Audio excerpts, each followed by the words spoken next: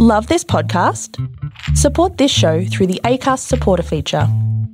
It's up to you how much you give and there's no regular commitment. Just hit the link in the show description to support now. Hi, this is Jessie too. Am I Helen Stenbeck? And you're listening to Asian Bitches Down Under.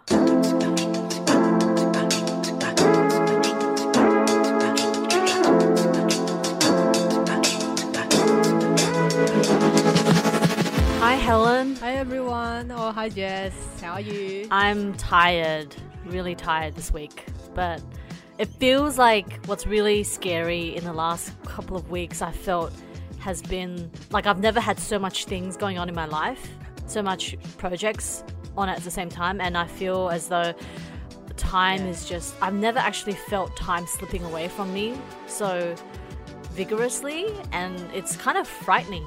Do you know what I mean? You know how people say, I feel like that's probably some element of how parents say, oh my god, my kids grow up so quickly. Yeah, if you have a lot of things all at once and then you don't have enough time, you really need to manage your time, as in, you know, look after yourself as well. Yeah, I am. Like, I'm working out. I played Ultimate Frisbee this week, fantastic. Which is great. Yeah, I haven't gone back for a while, but that was awesome. But yeah, it's just frightening how quickly time moves. I think that's the sign of aging. Yeah, no. I think I've been thinking a lot about, I've always thought a lot about age, because I remember when I was younger, age was such a massive thing for me. Like, when I was 18, someone who was 21 was like ancient. Oh god. And then when I was 25, I was like, oh, anyone over 30 is like ancient, you know?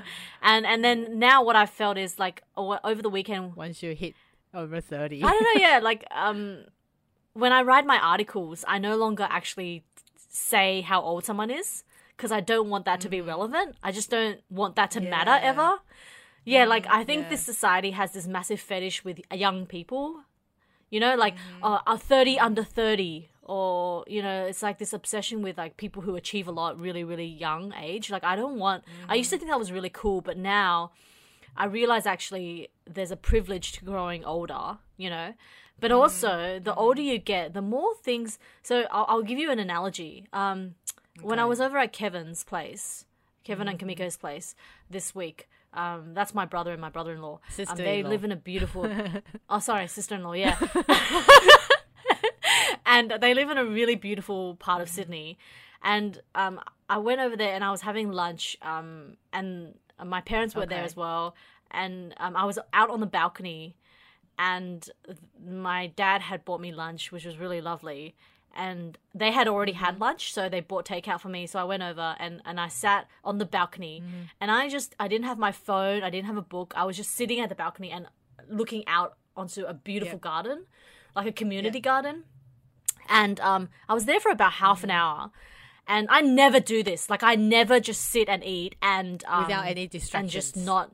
Yeah, without any, like, I'm either talking to someone or reading or watching a movie or, But I let myself sit there and just observe what I was seeing. For the first 25 minutes, I just saw what you usually see, right?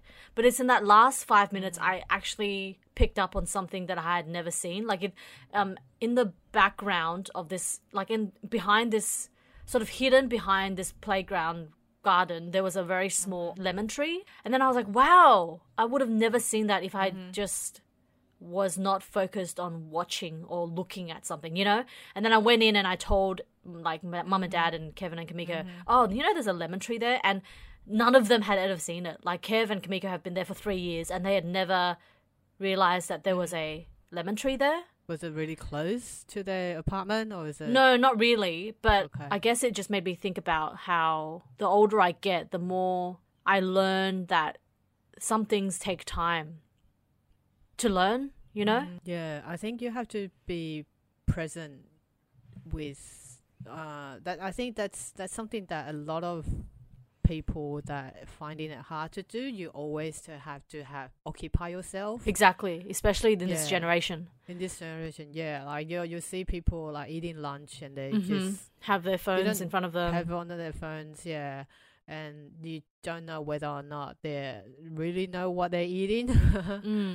Exactly. And with a lot of, I guess with, people around my group as well, you always have to constantly have something that you're doing to in order to reflect yourself onto your friend groups, that you're valuable, that you're doing something. Because it seems like people would think that you don't have any value if you're not doing something, if you're not showing that you're doing something. Gosh, it's so exhausting. a lot of us do things because it's the optics, isn't it? But it also reminds me this conversation we're having about how I remember hearing Helen Garner. She's an Australian writer. She said once that people under 35 don't understand love at all. And I remember thinking, wow, that's like not nice because, I'm under 35 and she's saying I don't understand love. But I think she was saying some things you really only understand through age. And I think that's a really beautiful thing. Yeah, not only through age, I guess through like life experience as well. Sometimes exactly. People lived up to 50, then have minimal life experience. Yeah, exactly. Yeah.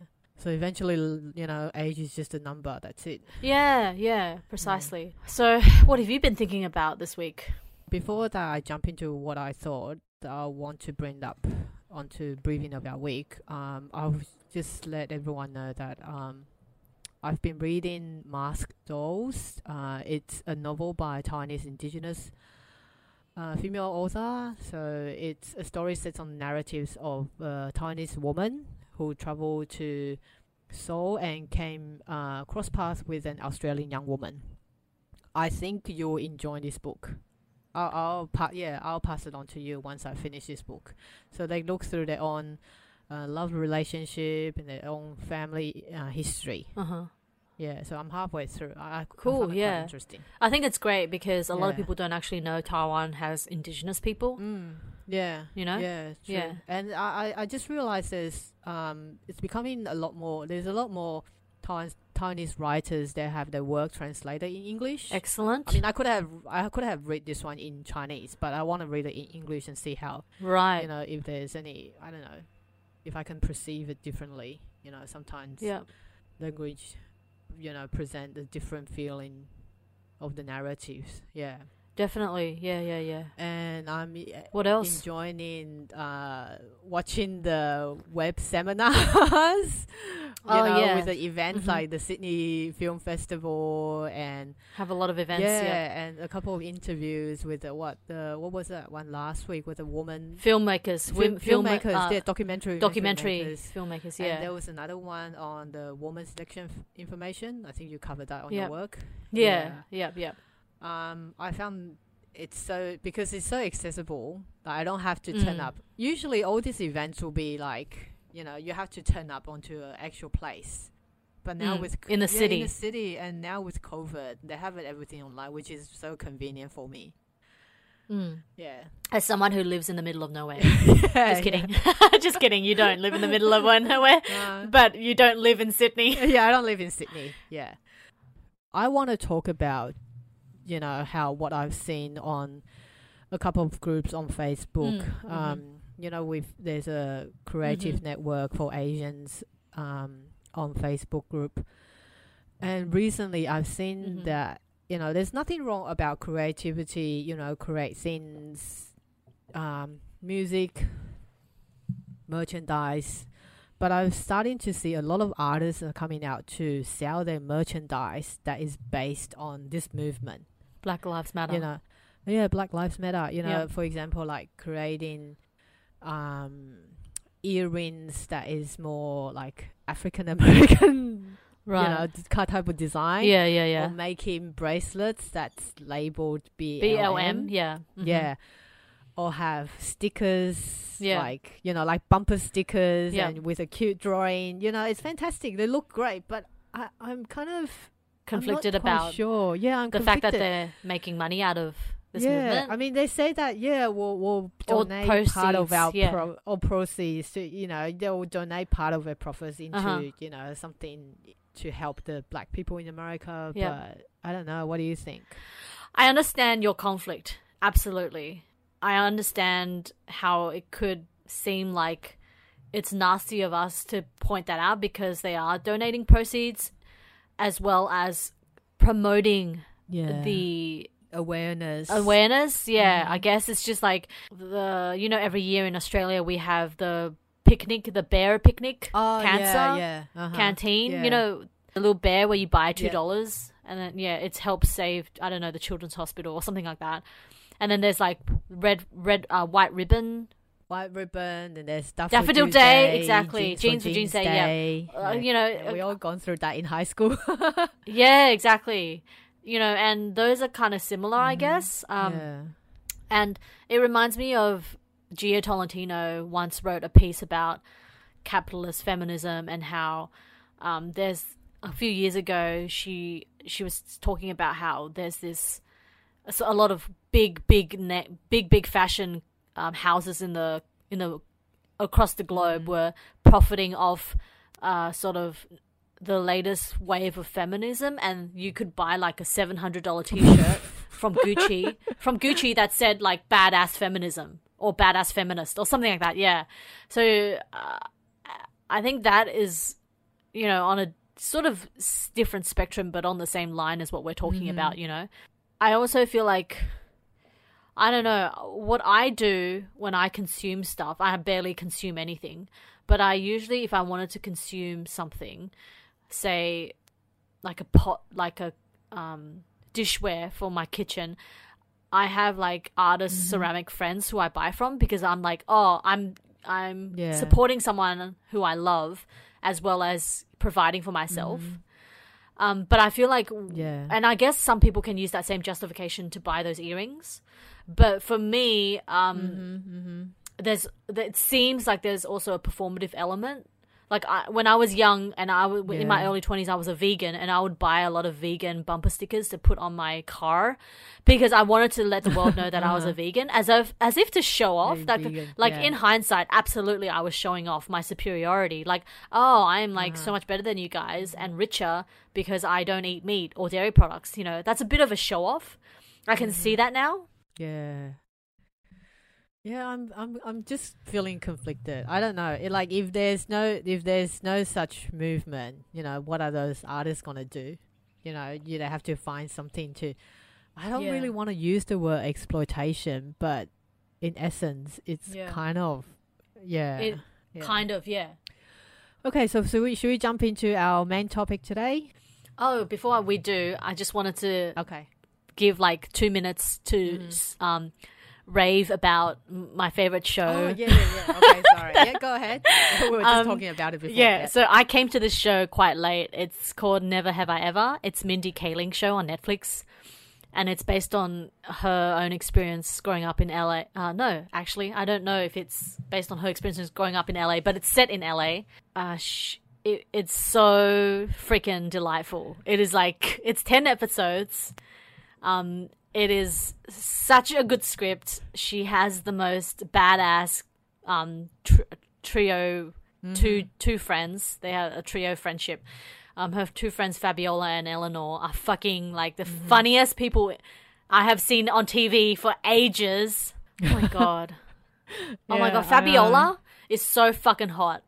She's so beautiful. Those two girls are brilliant. I know. Eleanor is so funny. Yeah. Eleanor is Eleanor is Asian and Fabiola is black. Eleanor is so funny. Like, I wish I've got friends like that. And Devi is the main star. She's based on Mindy Kaling. And I guess it still plays to the kind of typical tropes of like a girl in the center of, and then she's trying to pick between two guys, and the two love interests are Ben Gross, who's the kind of nemesis that she has like a competition with because he's also very smart, and then the jock, Paxton Hall Yoshida, who is... Why do I always have to say his full name? I found it so funny. Because it's such a sexy full name. Yeah, Paxton Hall Yoshida, yeah. So this guy is played by Darren Barnett. So he needs to have the, like, exotic foreign surname. Yeah, but he is part Japanese, and he's literally the most beautiful... Like, his face is the most beautiful face I have ever seen. It is like extraordinary how beautiful he is. But if you haven't seen it, go see it. It is such like it makes me so happy. Like I've watched it like about 2.5 times through. I know it's a bit excessive, but and the music is really good as well. I like the music. Yeah, I think the music is good. Yeah, I loved how they incorporate some of the actual Indian cultures into the. You know how, because I remember you were saying a couple of other Netflix films or dramas that even though they have Asian faces or people with ethnic backgrounds, they hardly incorporate like culture, I don't know, events into the film. So and I found this one is really funny. Yeah, it's really good. Yeah, and I love her mum as well. Her mum is so badass. She's so funny. Just everyone is a complete delight in this show. It kind of, I get the same feeling watching Never Have I Ever, the same feeling I got when I watched Schitt's Creek, which is also on Netflix. And if you haven't watched it, it is just life-affirmingly good. Schitt's Creek. Yeah, I went through the Never Have I Ever like within 3 days because it's such a short, like every episode is like what, 25 minutes? Is it? Oh, okay. Yeah. It's not very long. Yeah. So I watched like 3 episodes with my husband. Yeah. Like the last 3 nights. It's so good. So it's so funny. Oh, yeah. Yeah. All right. Thanks for letting me gush about that show. Okay, so our main topic. So we are talking about Taiwan's decriminalized adultery. It happened at the end of last month on the 28th of May. So I will start with a bit of history on the adultery law of Taiwan. So in 1928, it used to only punish the woman. This is the pre-existing criminal law that was established by, I think it's established by Japanese, but I have to really check again with the Chinese source. And then in 1935, it had changed to punishment to both women and men. The purpose of the law was to ensure the harmony in the marriage and also to maintain the social stability. So what is the punishment? So what is consisted of adultery? So apparently it's when the person has a spouse and you have marital affairs. Yeah, extramarital affair, and it has to be consensual sexual intercourse with someone else outside of the marriage. So under the article before the decriminalization, under the article of 239 of Taiwan's criminal code, it says that a married person who commit adultery with another should be sentenced to imprisonment for no more than 1 year.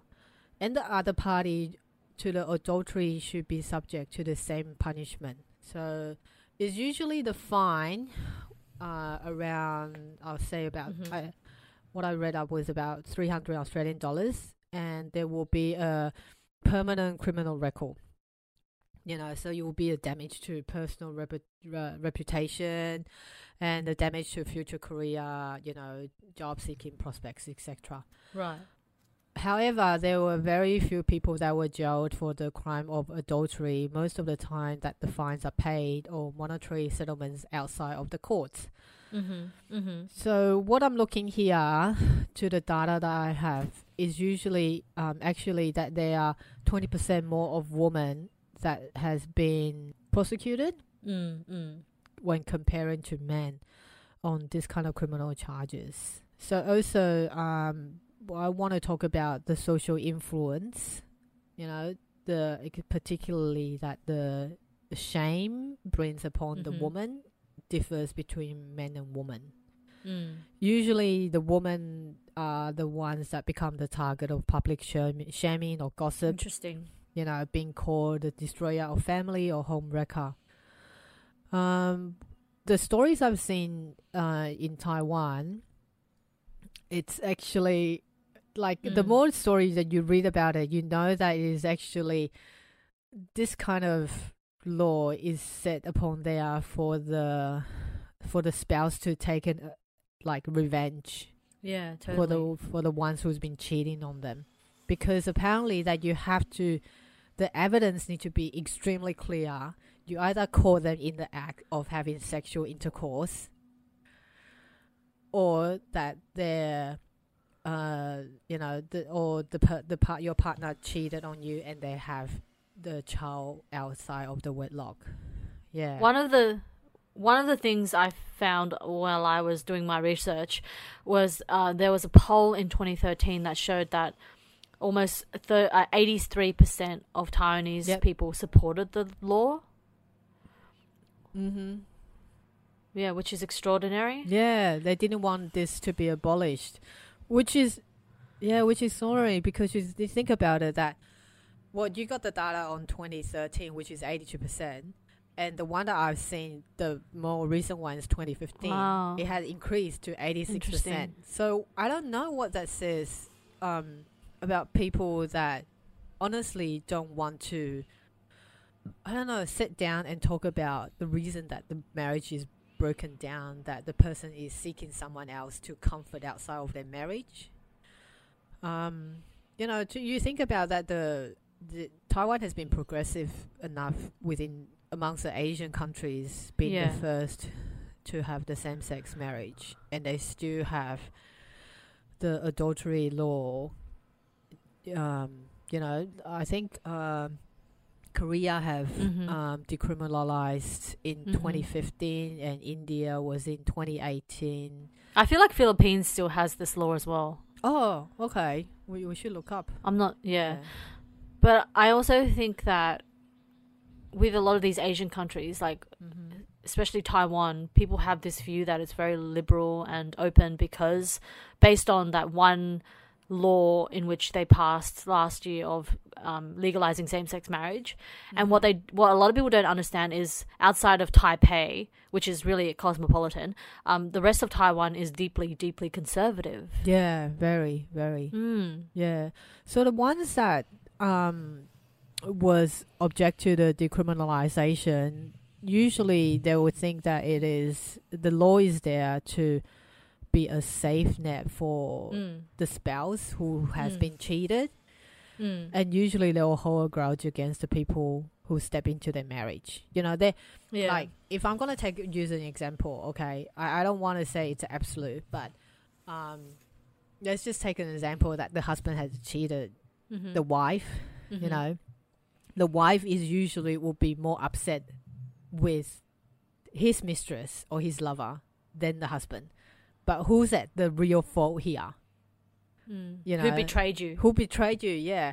And because during the cases I've read through, the wife would usually, initially, she's so upset and angry, she will sue both her husband and the lover. But due to, because, she would still need to rely on, the husband's income to support the whole family, she will withdraw the charges against her husband.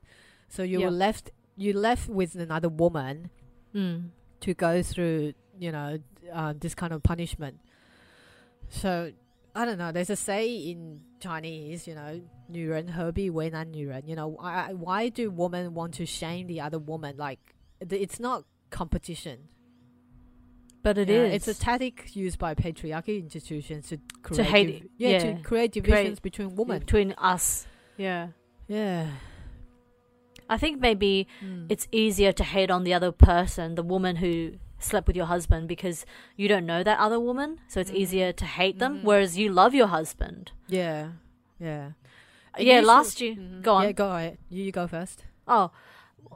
Last year when I was in Taiwan, I was doing research for a piece that I wrote for the LA Review of Books, and I spoke to an attorney at law, Lee Yongrong, and she told me she was a family lawyer, attorney, so she deals with a lot of these kind of cases of extramarital affairs and adultery laws and things, and she told me that women often, like you said, women often end up dropping cases against their husbands, and they forgive their husbands because they rely financially on the husband. So they're economically bound to them. It's like a safer alternative, to just give in. And what really kind of broke my heart was also when she said to me, often these women that she deals with are extremely successful women as well, like career women. On the other hand, like as well as women who are financially dependent, she also saw career women who were like real big hotshots in their own right, but when it came to how they managed their affairs with their husbands, she said that often they'll give them an extremely long leash. And I guess it's why do you think of that? Why do you think that those women wouldn't let go? Because we love men. You know, like this is always going to be a conflict of mine. Like I wish I wasn't a heterosexual woman, because then I wouldn't bend in really violent ways in order to be accepted. But I feel like as a woman who does want to appeal to a man, that I am often changing parts of myself. I'm trying to do this less, but inevitably, if you are a woman who loves men, you can't help it, you know? Like I feel like my feminism would be so much easier if I was a lesbian or if I was sexually attracted to women, you know? Do you think that because there's a value to it to be attached to a man, because the social construction, right? Or what the ideas that we grew up with as a, I don't know, I wouldn't use the word normal, as a full-grown woman. You have to be attached to a man. Have to be attached to a man. Is that? I feel I've thought a lot about this in the last couple of years. And I think I am slowly letting go of the idea that I won't ever know how to fully extract any sort of reason for my heterosexuality. Like I used to really think I've been brainwashed into loving men, and I tried to date women, and I didn't know how to, and it's just I think I'm a bit exhausted from interrogating my own desires. So I've just let them go, at least for now, and just accepted the fact that I am tragically a heterosexual, and it's so tragic. I think it's a tragedy. Yeah, because I don't know, unless that you have a life that start over again, and and I only that, you have a choice and things like that. I don't know. I feel like my desires, I used to think that I did have a choice, but maybe I don't. Anyway, so there's one conservative group, Coalition for Happiness of Our Next Generation. I love those Taiwanese names. Yeah. So the spokesman, Zheng Xianying, he actually called out that decriminalize adultery law means that the endorsement of sexual freedom.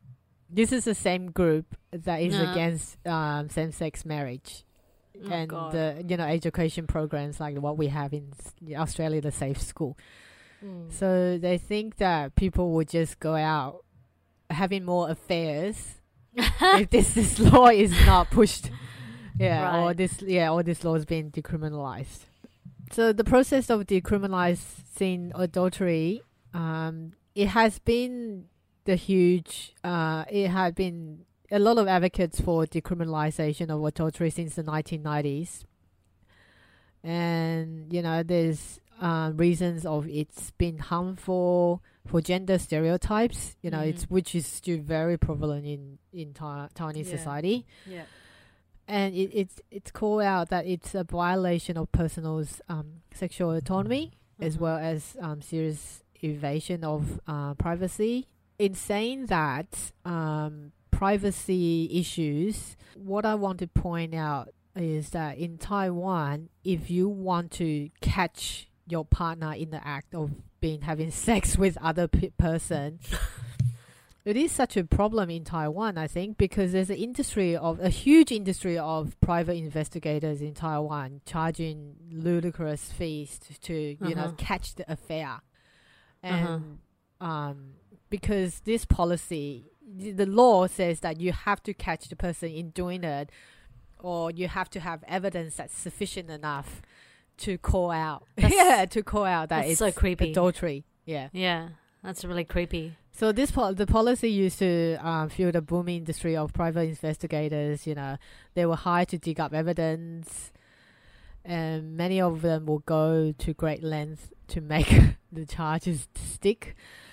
Sometimes operating illegally. Sometimes they'll acquire evidence in illegal ways. For example, they'll break and enter or violating privacy.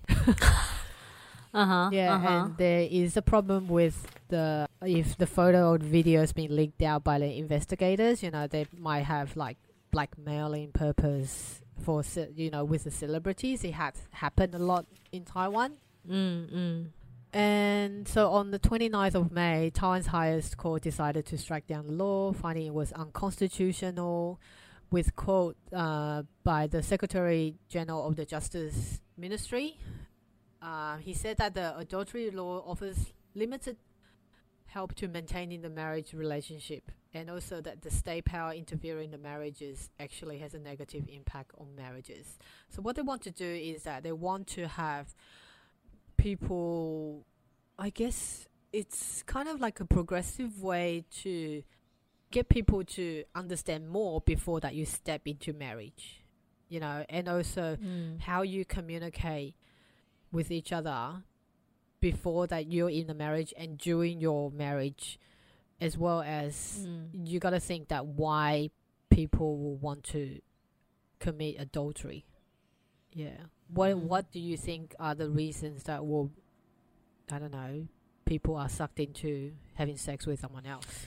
Well, I've never been married, so I feel like you might be able to answer that question more, I don't know, with more experience. But I think for me, my idea of marriage and all that has changed a lot in the last couple of years. And like knowing more people, having been more in more serious relationships, all those things really alter the way I think about what a marriage is and what an affair means. I feel like I grew up a lot with a lot of narrow tropes of what an affair looks like. I think for me, from my perspective, what seems like the biggest betrayal is the not telling the other person. Like if you wanted to have sex with someone else, like if my husband wanted to have sex with someone else, I would at least like want him to have the decency to give me that part of his private thoughts. Like I don't want him to keep it a secret from me, like that I think the betrayal is, and the betrayal and the not letting me know how he really feels is what I would feel would really hurt me. But I also really wanted to say, like, I wonder, my question at the moment is why this law exists and why we do have laws that try to create some sort of accountability for a lot of these private aspects of our lives. Yeah. So I think the reason why we have an increasing number of laws that, try to regulate our private lives is we have generally this narrative of policing and courts because it allows us to pretend that there is order in our world, and but often these things are messy. Like, we have we have domestic violence laws. We have laws that prosecute men who rape their wives, which has only been in the last few decades, and yet a lot of these private matters, even when they try to go through court, it doesn't really clean things up. The courts are there for just for the victims to feel like justice is being served, when often these traumas just never actually go away.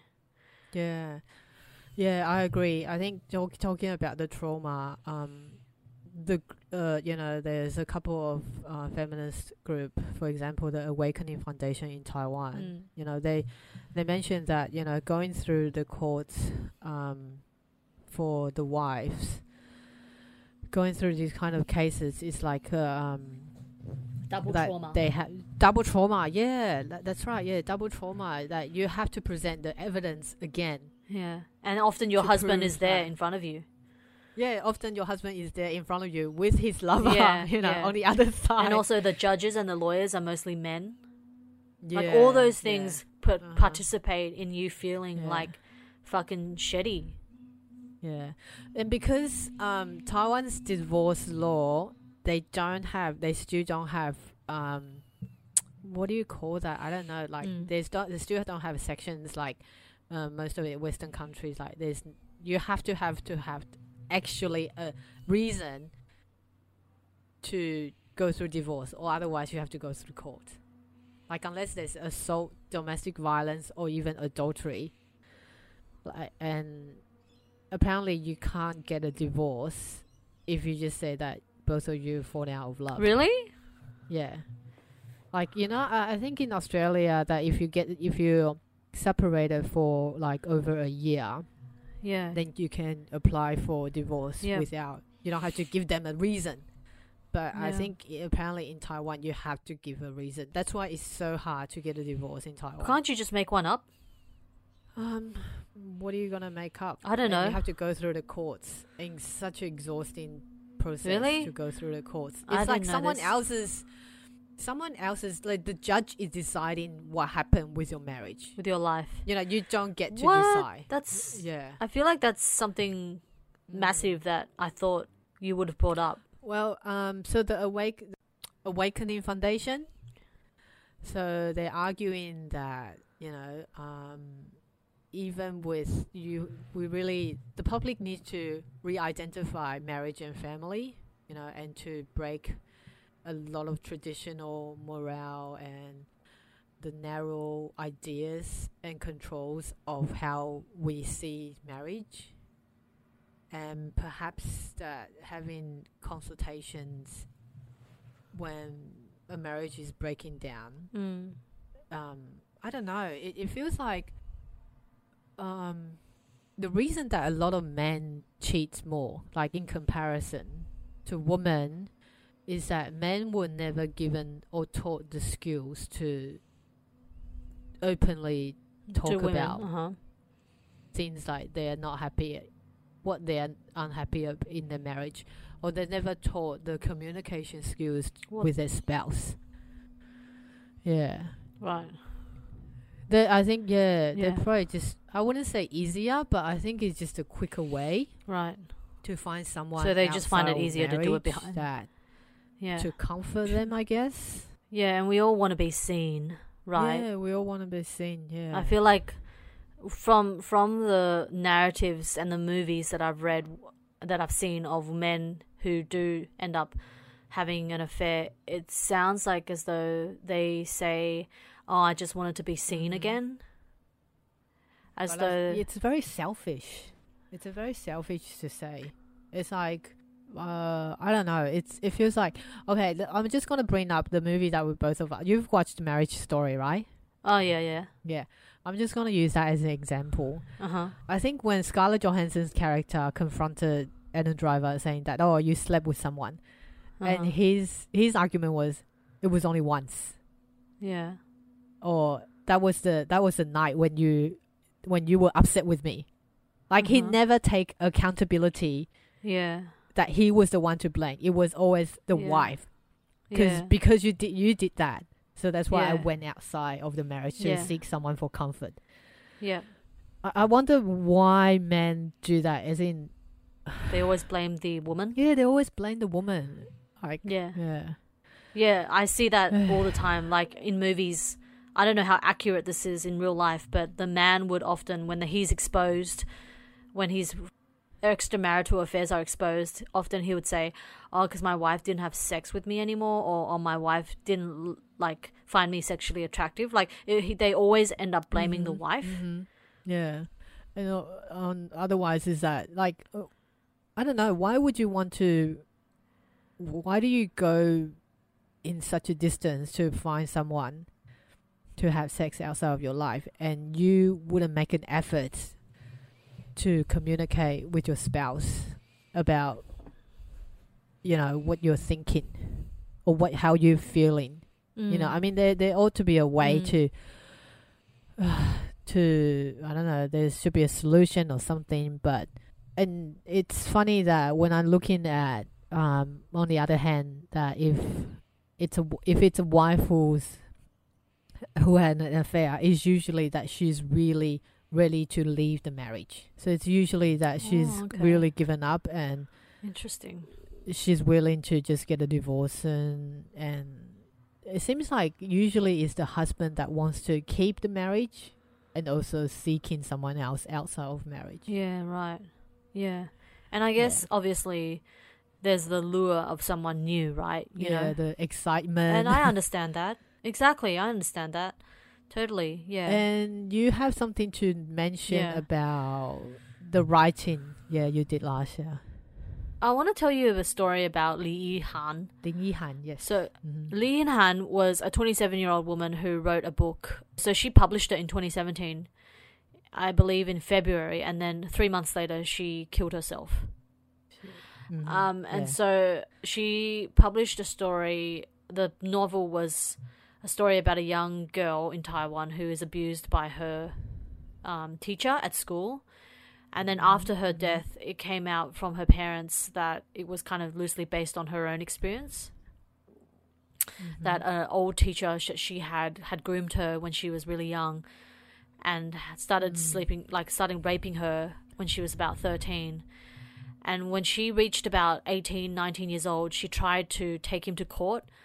But because of these adultery laws, they didn't allow her to file charges because she would be prosecuted. Yeah, her wife of the teacher could take out charges against her because she was already an adult. Over age, exactly. So it's so fucked. It's so fucked, yeah. And then also on the day of her death, a 27-year-old woman was sentenced to 7 months in prison for her involvement with a 50-year-old married professor.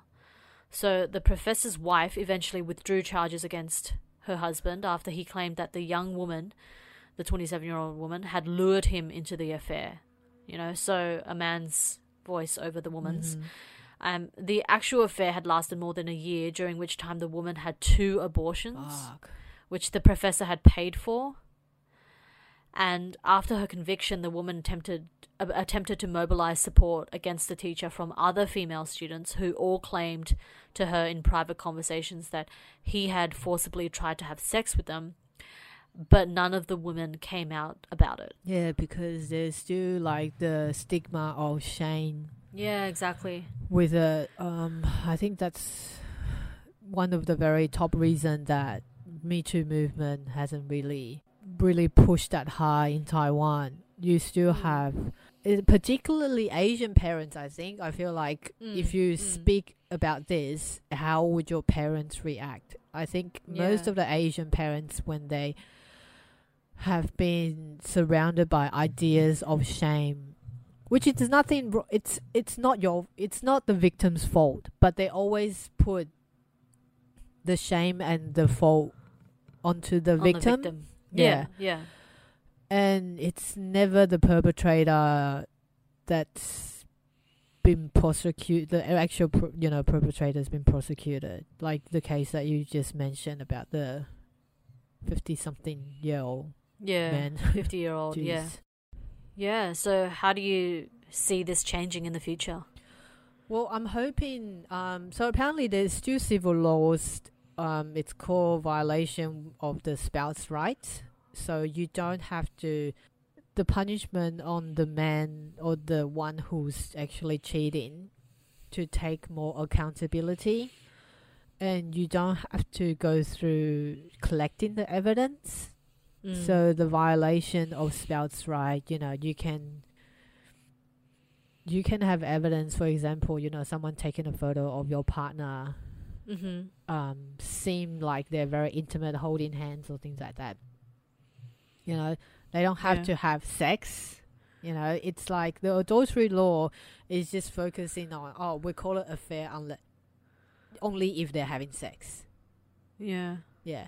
And it's really silly that I don't know, you can have an affair without having sex. Yeah, totally. Like, your mind will be out of your, of your own marriage already if you're not. Don't have to have sex with someone else. Yeah, like, you know how some men, if they're married and then they develop a emotional connection with a woman, that in a way, like, that's not her, that's not his wife. Some people might think of that as like committing adultery, like you're giving your heart away to someone else who's not the person who you promised would give your heart to, like the soul. That's why I just think the whole institution of marriage and the heterosexual marriage and the nucleus family is really on its way out. Like, I hope it's on its way out. I feel like the world would be a better place if we had less heterosexual nucleus families. Definitely. Like, I think conservative families are fucking destroying the world, and they always have destroyed the world. And if you don't believe that, you have to follow a standard way of living in the marriage. Gender roles, Those people who don't believe that are people who don't read history. That's what I think. Seriously. Yeah. It makes me so angry. But Gio Tolentino, someone who I quote too much, and one day I will stop quoting her, but she writes in her book that one of her essays called Pure Heroines is about the way in which literary female characters are portrayed and the kind of suffering they all go through. And she talks about adultery in one section. And she says, she quotes Simone de Beauvoir when they said, like, often women have affairs because it's only through deceit and adultery that she can prove she is nobody's chattel. And I thought that was really insightful. And I know that a lot of literary characters she also examines, like, it's almost as though, I mean, only in the last few decades have women no longer been trapped inside a marriage. A marriage in the past was a way to entrap a woman, and kill her desire and kill her confidence and self-determination, So in the past, sleeping with someone who was not your husband was a kind of a way out, in a way, emotionally, Like liberation. Yeah, some sort of liberation, yeah. And I used to think that having sex with men was empowering. Like, all through my 20s, I thought the more men I had sex with, the more powerful I felt as a woman, which is so fucked up, and so the reason why I wrote my first novel, because I wanted to challenge that idea. I think there's something deeply wrong with that. Oh, is it? Yeah. Is it because you worry people call you out? You worry? No, I don't care if people call me a slut. No way. No, but if you solely depend on having sex with men to feel empowered, if that's your only pathway to power, you don't see anything wrong with that? I see something deeply flawed with that. Like because you're still relying. It's the same idea that men feel like they have to possess women in terms of showing their value to the society. You have guys. Yeah, which is deeply wrong. Yeah, it's okay. Yeah, I get your idea. Yeah. Well, yeah, because you're still depending that pathway to power is still dependent on the actions of the other person who just happens to be a man. I feel like if I was having a lot of sex with women, I probably won't be as angry. But it's the fact that I was sleeping with a lot of men that I felt sexually validated and sexually loved by men. It's this, like, the key crux of what I'm saying is that I was having sex with men. That's what I don't think is good. Like, you're still relying on a man to make you feel powerful. With the movement, having adultery law, criminal law being abolished, it's a good progressive move. You gotta think that even though that on turns that it is unconstitutional, and it also makes people think rationally, how to deal with these kind of things rather than going and putting charges onto people that you love or maybe once loved and onto a totally stranger that you have no idea.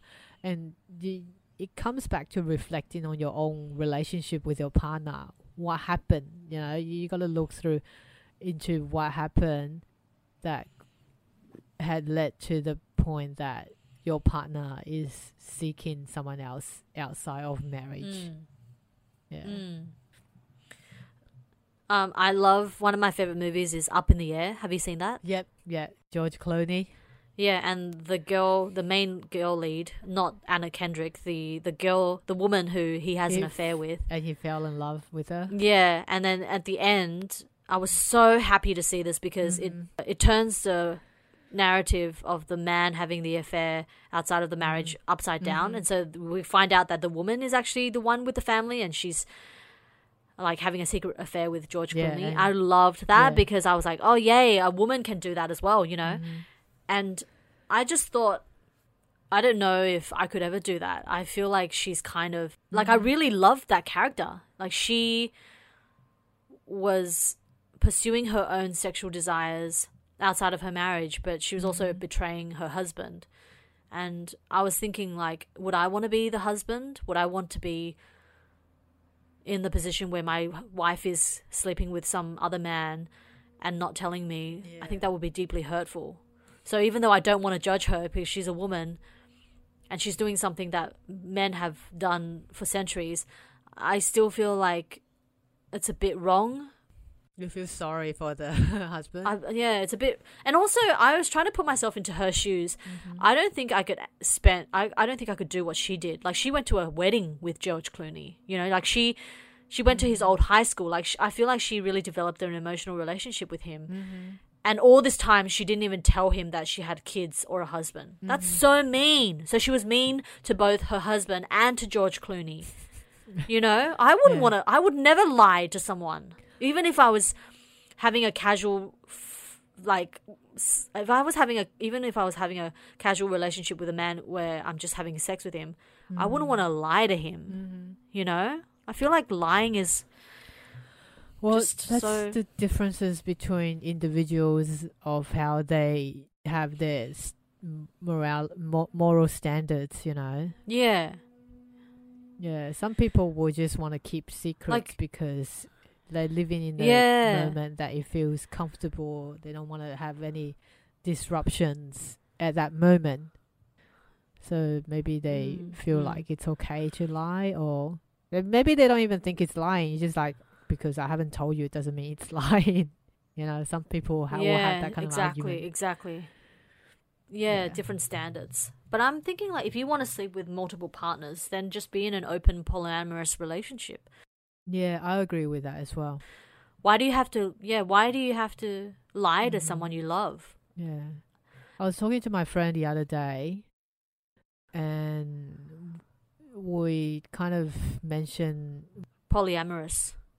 Yeah, that's the term. I said that you have to make sure that everyone is understand and playing by the rules. Yeah. Like, you don't just invest. If you don't want to go exclusive, then you have to let everyone know. Yeah. Yeah. Yeah, just be open about it. Just be open about it. You can't just saying that you want to sleep with multiple people. Yeah. But you don't tell any of them. Yeah, exactly. Yeah. Yeah. I remember seeing an interview with a couple of polyamorous people on, I believe, the New Yorker a few years ago, and the way they talked about sex and power, I remember just sitting there thinking, oh my God, these people are so much more advanced than you and I, like normal people. Like, it seemed like they had overcome jealousy and proprietorial notions of sex and love that often we keep in our heterosexual relationships.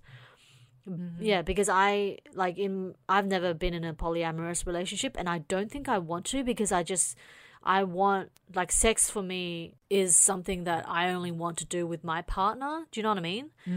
And it's such a boring perspective. I know. I wish I was more advanced in a way, but I'm not. Like, I'm still very possessive. Like, I only want his dick inside me and nobody else's vagina,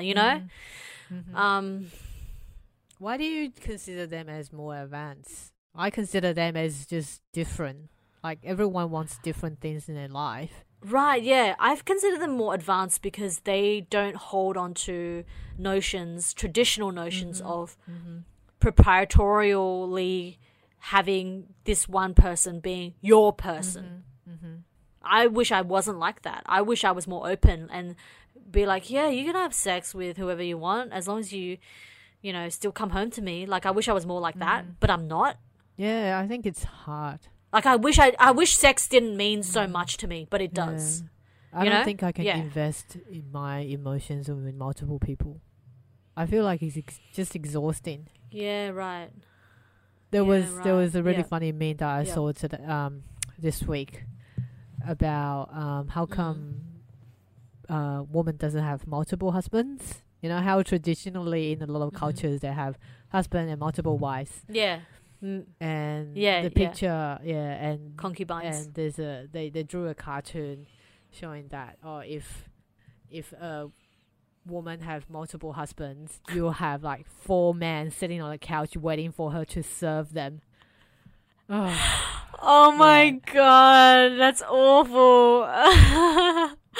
That's so funny, but true in a way, you know? Yeah. Oh my god. I wish I didn't want what I want, because I feel like what I want is something that has been taught to me to want. Do you know what I mean? Okay, so that was a good chat. Yeah, and we'll speak to you next week, guys. Thanks for listening. Cheers. Bye. Bye.